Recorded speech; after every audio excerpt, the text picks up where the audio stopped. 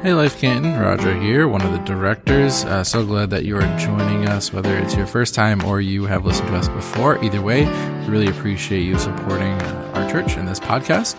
I want to remind you that if you are a brand new listener, be sure to give us a like, subscribe, follow, all that good stuff, so that other people can find our podcast, our messages, and the other things that we put out. So this week, we are going to be in week 9 of our summer series on Mark, where we've been going through chapter by chapter the Gospel of Mark. This week, you're going to hear from Pastor Jared, and he's going to talk about the idea of greatness and what Jesus calls his followers to. But if you are a brand new listener, I just want to remind you before you give that message a listen that we believe that you belong here at Life Can, and we want to get you plugged in. So be sure to fill out a Connect card on our website or our Church Center app so that we can reach out and get you plugged in. But go ahead and give that message a listen to, and I will catch up with you in just a moment.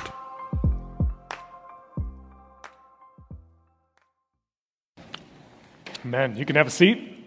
Welcome to Life Canton. My name is Jared, and I'm one of the pastors here, and I am glad that you are here as well.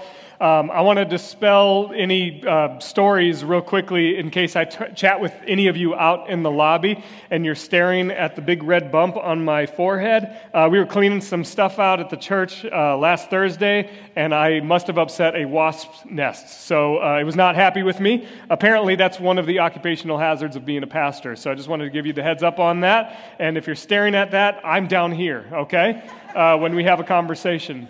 I want to say welcome if you're new here, if this is your first time here, or maybe you've been coming a couple weeks, but you haven't gotten fully plugged in yet. In case you didn't hear Franz say this at the beginning, there is a way to connect. There's going to be a QR code on the screen. You can scan that with your phone, or you can just visit us out in the lobby. We'll be happy to help you take a next step. I do want to let you know about a specific next step that you can take to meet us and for us to meet you, and that's called Meet the Pastor. That's happening on August 20. You can sign up, or you can just show up, and then we'll be happy to connect with you as well and help you take a next step for your belonging here at this church. That's very important to us, is you knowing that you belong. No matter your background, your story, whatever it is that you're coming from, you belong.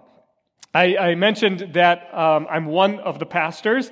Today, and probably only today, will I say this, that I am also your lead pastor, and that's the first time I could say that.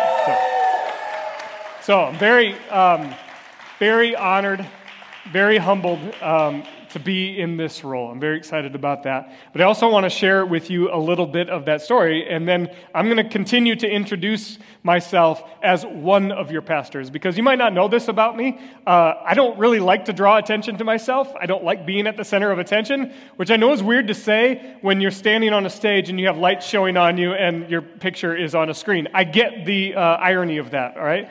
But it's not something I naturally desire in my default mode, is to be the center of attention. I'm actually, for those of you who don't know, I'm really pretty introverted. I tend to be a little bit more behind the scenes. I'm kind of quiet. That tends to be my personality. Now, the thing is back in 2016, so well before I even came here, is when I started to feel this stirring, or this call, if you want to call it that, to be a lead pastor. Not because of the title, but because of the functions and the tasks that are associated typically with that role. And felt like I wanted to teach more. I wanted to maybe have some leadership influence and those kinds of things. But I didn't necessarily want the spotlight that comes with being a lead pastor or a senior pastor. And so it was weird for me to feel that sense of call from God. I'm kind of conflicted, like, God, why would you put that in my heart? Why would you put that in my mind? Why am I feeling this pull towards this? Because everything that I knew about lead pastors and senior pastors up to that point was everything that was not me. all of the other people, and they're mostly men, that were in lead pastor positions were guys that were really outgoing and gregarious and charismatic in their personality. And I don't mean this in a derogatory way, but they were a lot more like alpha male kind of people, like using lots of sports analogies and military analogies. We're going to go take that hill for Jesus. And it's not me. That's not my personality. I'm maybe a little bit more gentle or quiet or reserved. And so I felt this conflict within myself, like, well, God, why are you putting this in my heart? Why does this feel like a desire to me? Because I'm not those people. I'm not like them.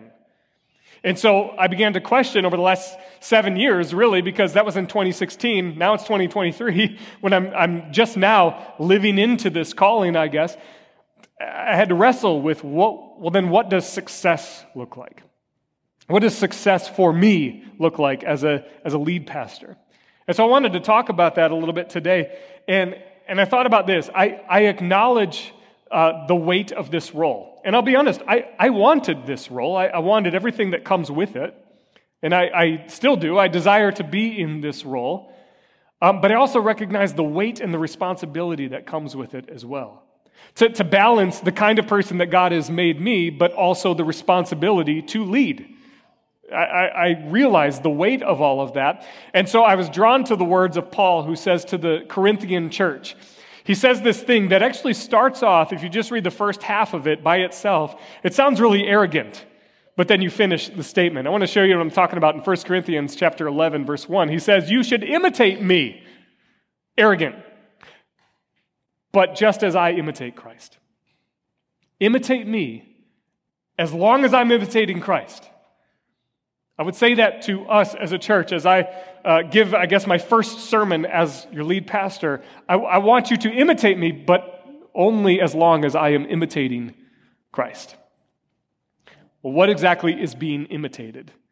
We're going to look at that in Mark. We've been in the series all summer long in the book of Mark, and we had already planned out what this particular Sunday would be, but well before I knew the results of the vote and where I would be with the lead pastor transition and all of that, it seemed to happen very appropriately what this message is about and how it relates a little bit to my story, which I think is helpful for us to understand what kind of a church are we going to be as well. So if you have a Bible, you can go to Mark chapter 9. If you don't have a Bible, maybe you're newer to church or you're newer to the Bible, totally okay. We'll have the words on the screen. You can follow along in that way. It says this in Mark chapter 9, verse 33. After they, the disciples and Jesus, after they arrived at Capernaum and settled in a house, Jesus asked his disciples, "What were you discussing out on the road?" But they didn't answer because they had been arguing about which of them was the greatest.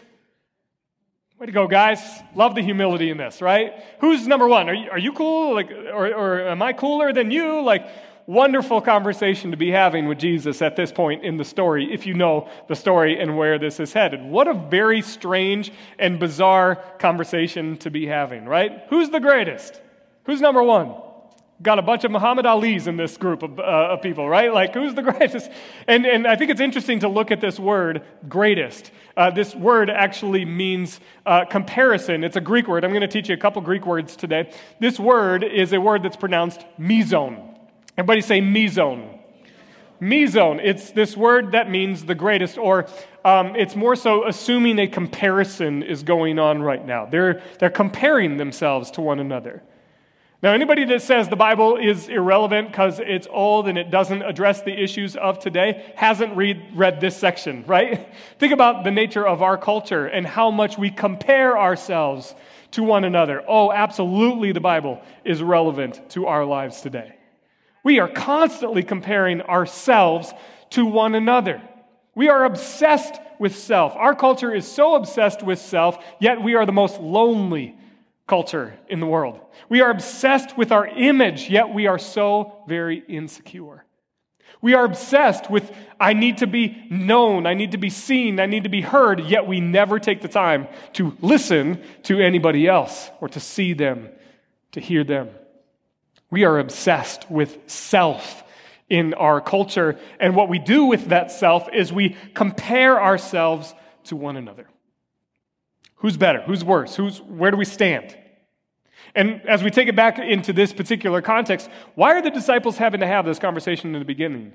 Anyway, why do they need to compare themselves? Why do they need to understand, well, what's your status? What's my status? Why are they comparing themselves? Well, here's the thing. The story is starting to move toward Jesus becoming king. And the graphic that we have for our series is a crown, right?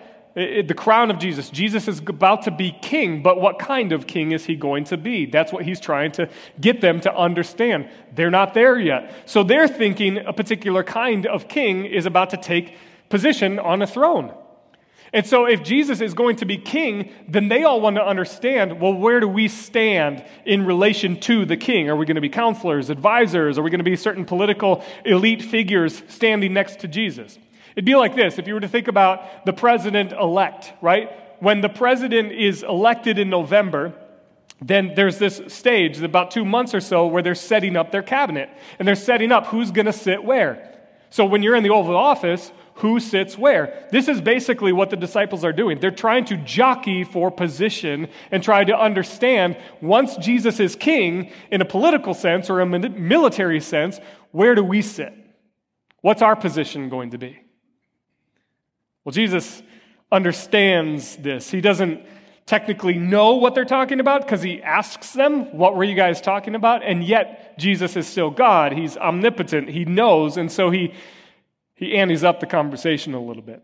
Check out what Jesus says in response to it in verse 35. It says, he sat down, called the 12 disciples over to him, and said, okay, whoever wants to be the first must take last place and be the servant of everyone else.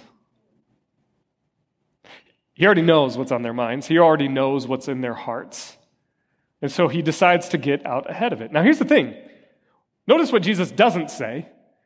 He doesn't say, even though you're not going to tell me what you were talking about, I knew what you were talking about. And so tell you what, get in the back of the line, everybody. No, he doesn't actually rebuke them in the way that we would think he would. Instead, he actually affirms their desire for knowledge of their position. Okay, you guys want to discuss your position? You want to discuss where you're all going to sit? I'll tell you what, let's talk about position. You're going to take the position of a servant. That's your position. You want to be first? You're going to be last. That's how this is going to work out. He affirms their conversation around position, but then he takes it a step further. Be a servant. It's not about you being first. In fact, we could say it this way, it's not about me zone. It's a little play on words. This is not about me. It's not about comparison, the me zone, the Greek word there. It's not about you comparing yourself to one another and understanding where you're all sitting at. It's not about you jockeying for a position. It is not about me zone. That's the position you should be in. And here's the thing. This isn't a new idea. In fact, Jesus already talked about this back in Mark chapter 8 and verse 34. He talks about denying yourself. Deny yourself, take up your cross, and follow me. It's not about you. It's not about me. Deny yourself, your obsession with yourself, your comparison that you're doing. Deny yourself. Now, I need to recognize that there are some people who have come from backgrounds in churches where you have had to diminish yourself. And so the words self-denial are maybe a little bit triggering for you. And so I would say it this way, that self-denial is not equal to self-loathing. I want to be clear there. This is not about you diminishing your value or diminishing your worth. If you were here last week, Miss Marnese talked about this idea that sometimes you might have this hypothetical person that comes to church and says, I'm no fun to be around. I'm not kind. I'm not helpful. I'm not happy ever. I'm not joyful. I don't really help out a lot. Will you be my friend? Or something to that effect, right? Like, who wants to be that person's friend? And then it was funny, actually, because a bunch of people in the crowd were like, I'll be your friend. You belong. It's like, okay. Yes, you guys are great. Great answer. Great Sunday school answer, right? It's not about self-loathing. I'm a horrible person. I'm not as good as they are. And in all honesty, in my story, when I got this sort of stirring in my heart to be a lead pastor, I went into self-loathing. There's still me zone happening there, right? Me zone, we usually only talk about comparing ourselves to one another as saying, I'm better than them, I'm greater than them. But we can compare in the opposite way as well. We can say, I'm not as good as them.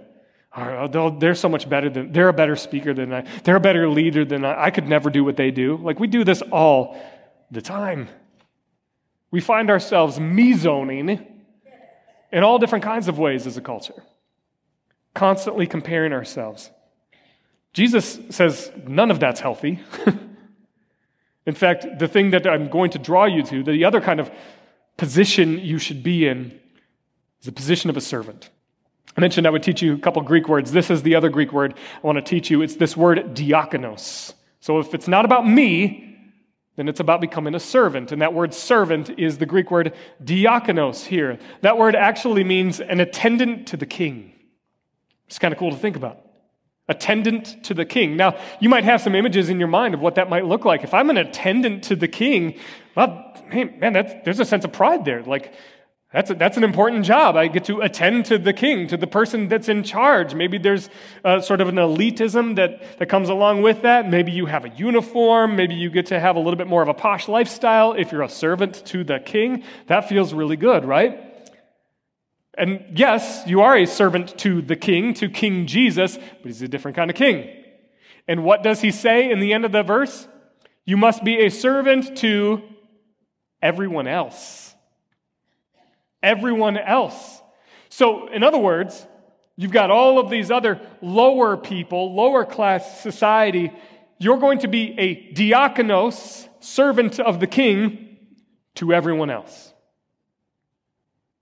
So, in other words, you don't take a back seat in your serving of everyone else. The way in which you would serve a king with a sense of pride, and I feel good about this, is now the way that you're going to serve the lowliest.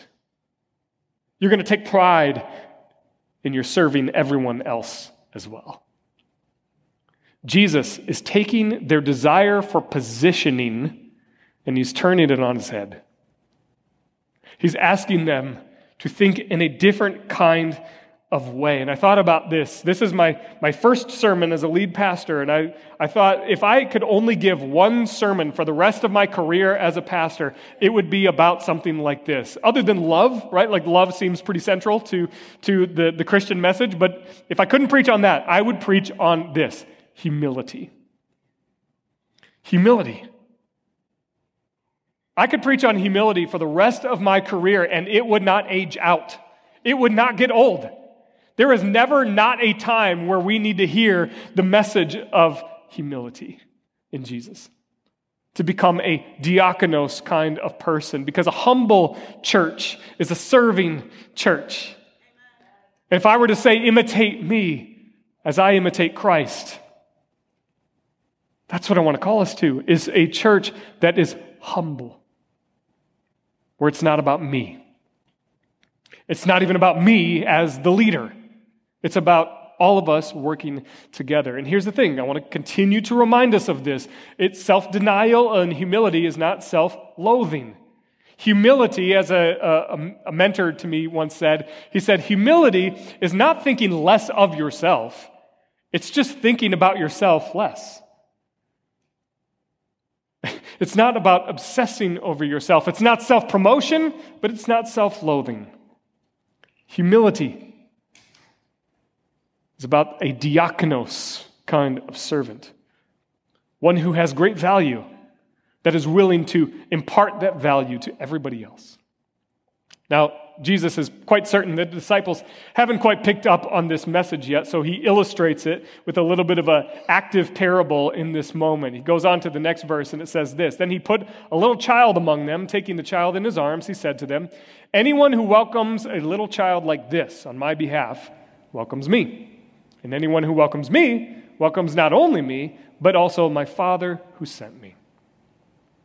I don't know what images come to your mind when you read a section of Scripture like this. I can imagine, based on a lot of art that's out there, and maybe art that I grew up with in churches and Sunday school rooms, was this image of Jesus sitting there. Of course, he's white, and he's got perfectly straightened hair and a wonderful beard. No pieces out of place, right? And all of the kids are kind of surrounding him. He's like in the preschool room, and like one kid is sitting on his lap. They're all smiling. They're living their best life right now, right? Like everything is going well, and then the parents are kind of in the background, like smiling and happy about this whole situation. I want you to take that image in your mind's eye and crumple it up, tear it up, throw it away, and set it on fire, because that's not even close to what this image is, okay?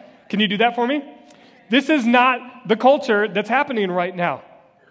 And this is not how the disciples would have felt about this moment. Like, oh, this is cute, this is sweet. Oh, like that's not the moment that's happening right now. In fact, if anything, they're probably like, get out of here, you little kid, get out of here. You know, like they are not happy about this moment. Which is why Jesus has to speak in this way. In that culture and in that time, and with these disciples who are like teenage guys, are annoyed by the kids. They think the kids are a nuisance. Get them out of here. There's another story where Jesus has to tell the disciples, let the little children, what? Come to me. Why? Why does he have to say that? because they weren't letting the children come to him. Right? It's like some of this is really simple. They were shooing them away. Kids are a nuisance in that culture. Get away. We got better things to do with our time. Sometimes when we think about kids, we think about maybe the negative aspect of being a kid, that they're needy, that they're vulnerable, that they're emotional. If that's true, what does that tell us about the character of God and what Jesus is saying in this moment? Anybody who welcomes a little child like this on my behalf welcomes me. Does that mean that I'm vulnerable? That I'm needy? That I'm emotional? Yep. Are you? Yep. And so we embrace Jesus in our vulnerability, in our neediness, in our emotions. Jesus is taking it all. He's welcoming all of it because it requires dependency on him. But also there's a sense of positive elements to being a kid, right? Some of us have this joy as we watch kids because kids have this sense of wonder, right? And because they have so much wonder, they ask a lot of questions as well, but questions are good. Questions are good. And then there's a sense of newness to everything that they experience, everything that they encounter. There's newness there. Oh, what's that about? I want to understand more about that. That's cool. What is that? That's neat. Jesus is asking us to embrace all of the good and the bad and the in-between of what it means to be a child. And then he calls us child of God. This is what Jesus is presenting in this moment. If you are to welcome humility in, welcome this diakonos kind of mentality into your life, you are going to have to shift your mindset to that of a child. And guess what? It's not easy. It's not going to be an overnight kind of thing. It's going to take some time. Well, how do you do this? How do you adopt this kind of mentality? Well, I mentioned that at the beginning of the story, they had been traveling, and then they arrived at Capernaum and were discussing something on the road. They were discussing who's the greatest. That wasn't the only conversation that took place on the road. There was another one that came before it that Jesus instigated with them. I want you to see this. In verse 30, it goes like this. Leaving that region, they traveled through Galilee. Jesus didn't want anyone to know he was there, for he wanted to spend more time with his disciples and teach them. What did he teach them? Here's what it says. He said to them, "The Son of Man is going to be betrayed into the hands of his enemies. He will be killed, but 3 days later he will rise from the dead." They didn't understand what he was saying, however, and they were afraid to ask him what he meant. Think about the linear movement of this story, right? This is the conversation that took place right before the conversation that we already talked about. Who's the greatest? Where do we stand? Which position are we going to be in? How tone deaf is that? Jesus is preparing for his funeral, and they're trying to understand who's going to stand next to him in the Oval Office. That's really insensitive. That's really stupid. They don't get it. They don't understand. And yet we do the exact same thing. We are obsessed with our self-promotion or our self-loathing. We just want to talk about ourselves and compare ourselves. Meanwhile, Jesus would be like, "Hey, I'm over here on the cross dying for you." He's preparing them for something that is going to be hard. And they're not ready for it. I think about this idea that they're afraid to ask him what he meant. They didn't understand, and they're afraid to ask. What's that about? I wondered if it was kind of like this. Have you ever been in school, students, you're in school, and the teacher asks a question, and you know you've reviewed that before. You know you've talked about it, and you think you should know the answer, but you don't. And so you're like, maybe I should raise my hand and ask a question, but if I do that, then I'm going to look stupid, and everybody's going to know that I don't know the answer, and I probably should know the answer. So you know what? I'm just not going to raise my hand at all. Anybody ever do that? Of course you have, yes. Is it that? Is it they're afraid to look dumb for not knowing what Jesus is talking about? Or is it maybe something a little bit different? Maybe they don't understand and they're afraid to ask what he meant because they actually do know a little bit of what he's been talking about, and they don't think they're going to like the answer. So we do this too, right? Like we know that there's something going on, but we don't want to hear about it. Like if my parents were disciplining me when I was a kid and they're just like saying the same thing over and over to me, what I want to do is this. I want to go, la, la, la, la, la, la. I already understand. I already know. Stop talking. I don't want to hear it, right? Like I don't want to know the answer that they're already telling me, even though I already know what they're saying. Is that what's going on? Are the disciples tuning out Jesus because they don't actually want to have to deal with everything that he's been talking about before? I don't want to deal with betrayal. I don't want to deal with him being killed. And this isn't the first time he talked about this. This is the second recorded time in Mark where Jesus talks about his death and resurrection. The past time, in chapter 8, he talks about being rejected by the leading priests and the elders.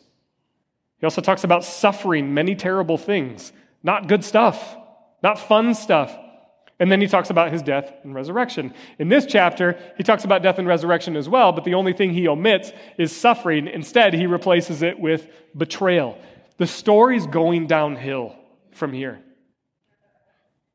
It's not getting better. It's not getting easier. Now, some of us might be like, yeah, but like he talks about rising from the dead. He talks about resurrection. That's the hope of Christianity. That's what they would have been excited about, right? No, they had no concept of resurrection. They don't know what resurrection is. How do these first century people have an understanding of what being risen from the dead looks like? Nobody's done it yet.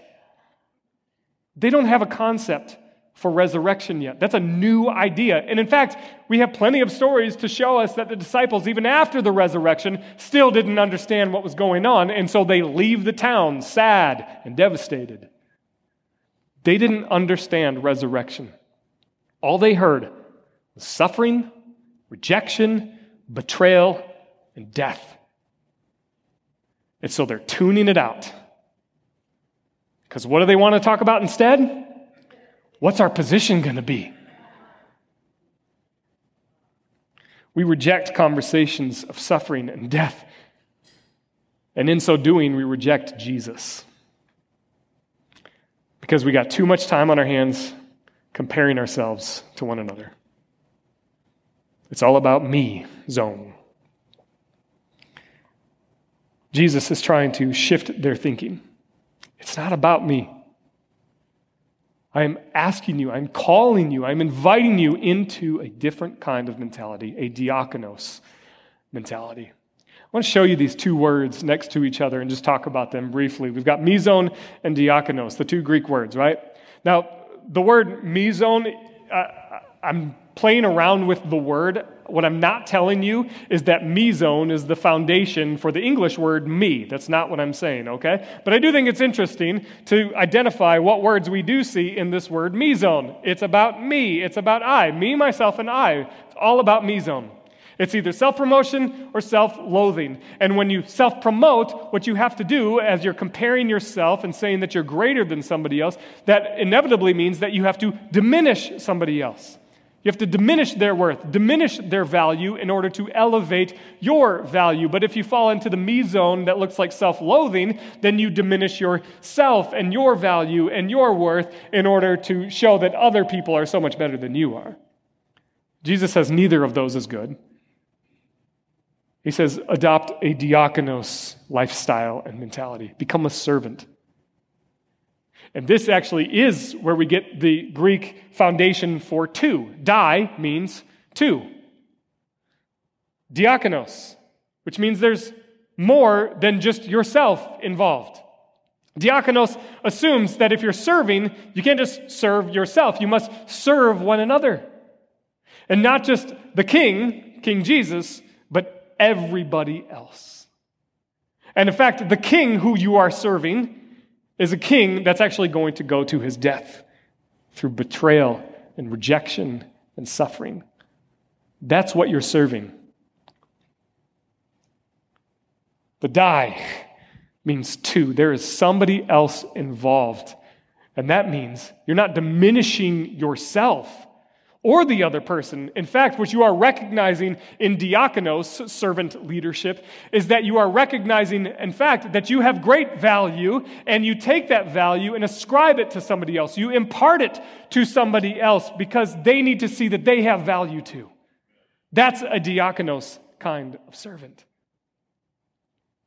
I want to be a diakonos kind of leader. I want us to be a diakonos kind of church, recognizing that we have great value and worth. And then we can just go and give out that value and that worth and tell other people that they have it too. And invite them in to the loving arms of Jesus as they welcome us in like a child. As I was thinking about my own story, I realized that as God was stirring in me, that there's again, messing with the word a little bit, there's a dying to myself that has to happen. If that's helpful for you to think about the word diakonos, die means two, but you can also remember that to die invites us to die to ourselves, both our self-promotion and our self-loathing. For me, as I was wrestling through that call to be a lead pastor, I had to die to myself, to die to my own self-loathing. I'm not as good as those guys. I'm not like those other leaders. I'm not like those kinds of pastors, until I had one mentor sit me down and say, stop, knock it off. Of course you're not like those other people. You're not supposed to be. Let them be them, you be you. We have plenty of those kinds of leaders. We already have a lot of those kinds of pastors out there. We need a pastor like you. And it shifted my heart to help me realize why and how God wired this kind of personality within me. That I'm not the kind of leader who just charges out ahead and says, we're going to take that hill for Jesus, but instead sits back and to make sure everybody's coming along. Are we good? Are we healed? Are we whole? Are we stable? Are we being mindful of those around us? Not just charging on ahead. All the while, people are struggling behind me. This mentor helped me see why God was putting this stir within me. Say it's okay to be quiet, gentle, introverted. There's nothing wrong with that. In fact, as we step into this new culture and new wave of what evangelicalism has done to our culture, we do need some different leaders. We need some different churches. I'm excited to lead that kind of church along with you, and to support you, to be a servant leader, because that's where I thrive. That it's not just about me. It's not just about me being on this stage and influencing from that way, but sometimes it means cleaning up throw up in the bathroom, which is not a hypothetical. That happened a couple months ago when I was not preaching. Everybody else was busy, and so I guess I was putting the gloves on and cleaning up some throw up in the bathroom. I'm not going to tell you which bathroom, the men's or the women's. It got clean, I'll tell you that much. Are we as a church willing to do that? In fact, in the last service, right as I was giving the message, I was right in the middle of the message, and somebody dropped their coffee and it just spilled everywhere. And immediately, John Smith, who you're going to hear from next week, by the way, he's preaching next week. He's one of our interns. He immediately got up and went to the janitor's closet because he knew where the mop was, and he started cleaning it up while the message was happening. Like, I should have just been like, you know what, I'm done. Let's do that. Do that. All right, see you next week. I love that heart. I love that mentality. I want us to be a diakonos church, a serving church, through humility, not through gaining something for ourselves, because then we're going to go right back into me zone church. We'll be in the me zone. I'll put it like this. This is maybe a much simpler illustration, if I could add this. Let's think about forks, knives, and spoons. Seems like the natural progression of this message, right? Forks, knives, and spoons. What kind of church are we going to be? Well, we could talk about forks. What do we know about forks? Forks poke things, right? They get just the thing that they want. We've got plenty of churches that do a lot of poking. They poke at culture. We're afraid of culture. We don't want that, so we'll just take the little bits and pieces that we need. We pick and choose the things that work well for us, and then we let everything else be aside. I don't want to be a fork church. We've got knife churches, right? What do knives do? They cut. They cut down and they cut out, and they divide. And they harm. And they separate. We've got a lot of knife churches out there. They're known for what they're against, not for what they're for. I don't want to be a knife church. I want to be a spoon church. What do we know about spoons? Spoons can get all that stuff out of there. And they can add more. And they can get all kinds of different things on there too. I think about it like this. My wife and I have started, probably more than we should, going to a Korean restaurant that's close to our house called Kimchi. And we love the beef bulgogi soup. Now, I don't know if this is going to surprise you or not, but I did not grow up eating Korean food regularly. And so there are some things in there that I'm not entirely sure what they are, but I don't ask. I'm adventurous. I'll just try it all. Now, if you were to do this to me back when I was like 9 or 10 years old, I would just get a fork and I would stab the pieces of meat and eat that because that tastes really good. But as I've grown, as I've matured, there are other things that I want on that spoon. I've got to use a spoon to get it out. Fork's only going to get a couple things. Knife, completely worthless. A spoon, I can get the meat. I can get some of the things that I'm not sure what they are. I can get the broth all at once and take a really big, hearty bite and enjoy all of it. I want us to be a spoon church, a serving church that can get all of the stuff. There's room for all of the things. Now, here's the thing. You're all clapping, but you might get some things on the spoon that you weren't necessarily prepared for, and you're not even sure what that is. Are you still willing to take a bite? Are we going to take a bite as a church from everything that's on that spoon? Are we going to make room for what's on that spoon? Room for what? I don't know. Whatever else God wants to happen here. But I'm ready for it. Are you ready for it? A diakonos church is a spoon church. Makes room for everything that God has in store for us. This is what is going to enable us to live into our vision, which, by the way, the vision is not changing. The vision is not going away. It is still to reclaim our identity in Jesus and to bear the torch of Christ's justice and love. We need a big old spoon to get all that in our church. Here's the best next step that you can take to get involved with this vision, to become a spoon church. To sign up for Be the Spark in September. Be the Spark. It's only the second time we've been doing this, but this is our opportunity to come together to learn about the heart, the mentality, and the lifestyle of being a diakonos kind of church, to serve, to get plugged in to serving. Please sign up. This is not just some fun event, some cute little thing that we're doing on the side. This is for our entire church to develop our diakonos mentality. Please sign up for that.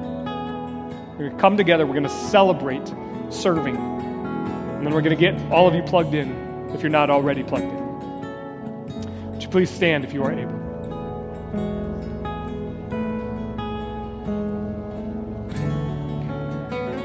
As we close, I want to invite you to, if it helps, to free yourself of distractions, to close your eyes, maybe to put your hands out or up or wherever they need to be, to acknowledge your posture and your position as a servant.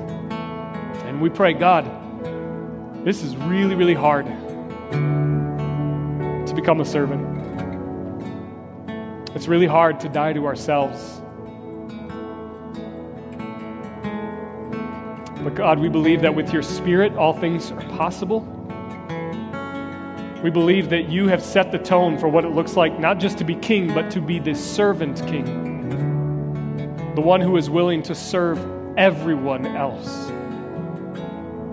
Being obedient to death on a cross. God, I pray that we would have the courage to die to ourselves. I pray for those of us who are me-zoning, we are comparing ourselves, saying we're greater than everybody else, that you would humble us. I pray for those of us who just argue within our own hearts. We self-loathe. We diminish our value. We diminish our worth. God, would you lift us up? Remind us it's not all about me. We turn our attention and our focus to you, because you're the only one that's truly worthy of our praise. Great are you, Lord.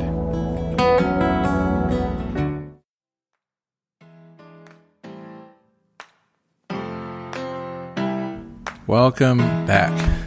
I hope that, especially if you're new here, that you heard the heart that Pastor Jared, as our new lead pastor, that he has for our church and his vision and desire to drive us to be a servant church. And if you want to know how you can get involved in our church, you can always ask questions, again, on that Connect card.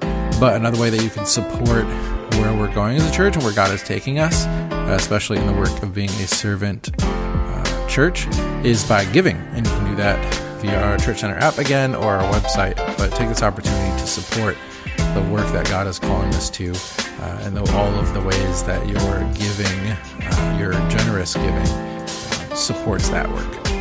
I also want to remind you that if you have anything going on, or if you're just processing something you heard in the message, that again, the Connect card is the best way to reach out and receive support, whether it's prayer or just emotional support or whatever else you need. So be sure to take the opportunity. But I hope you have a blessed week. I hope that you see opportunities to be the kind of leader that Jesus calls us to be, a servant leader in your life throughout this week. Have a blessed week, and we will see you again real soon.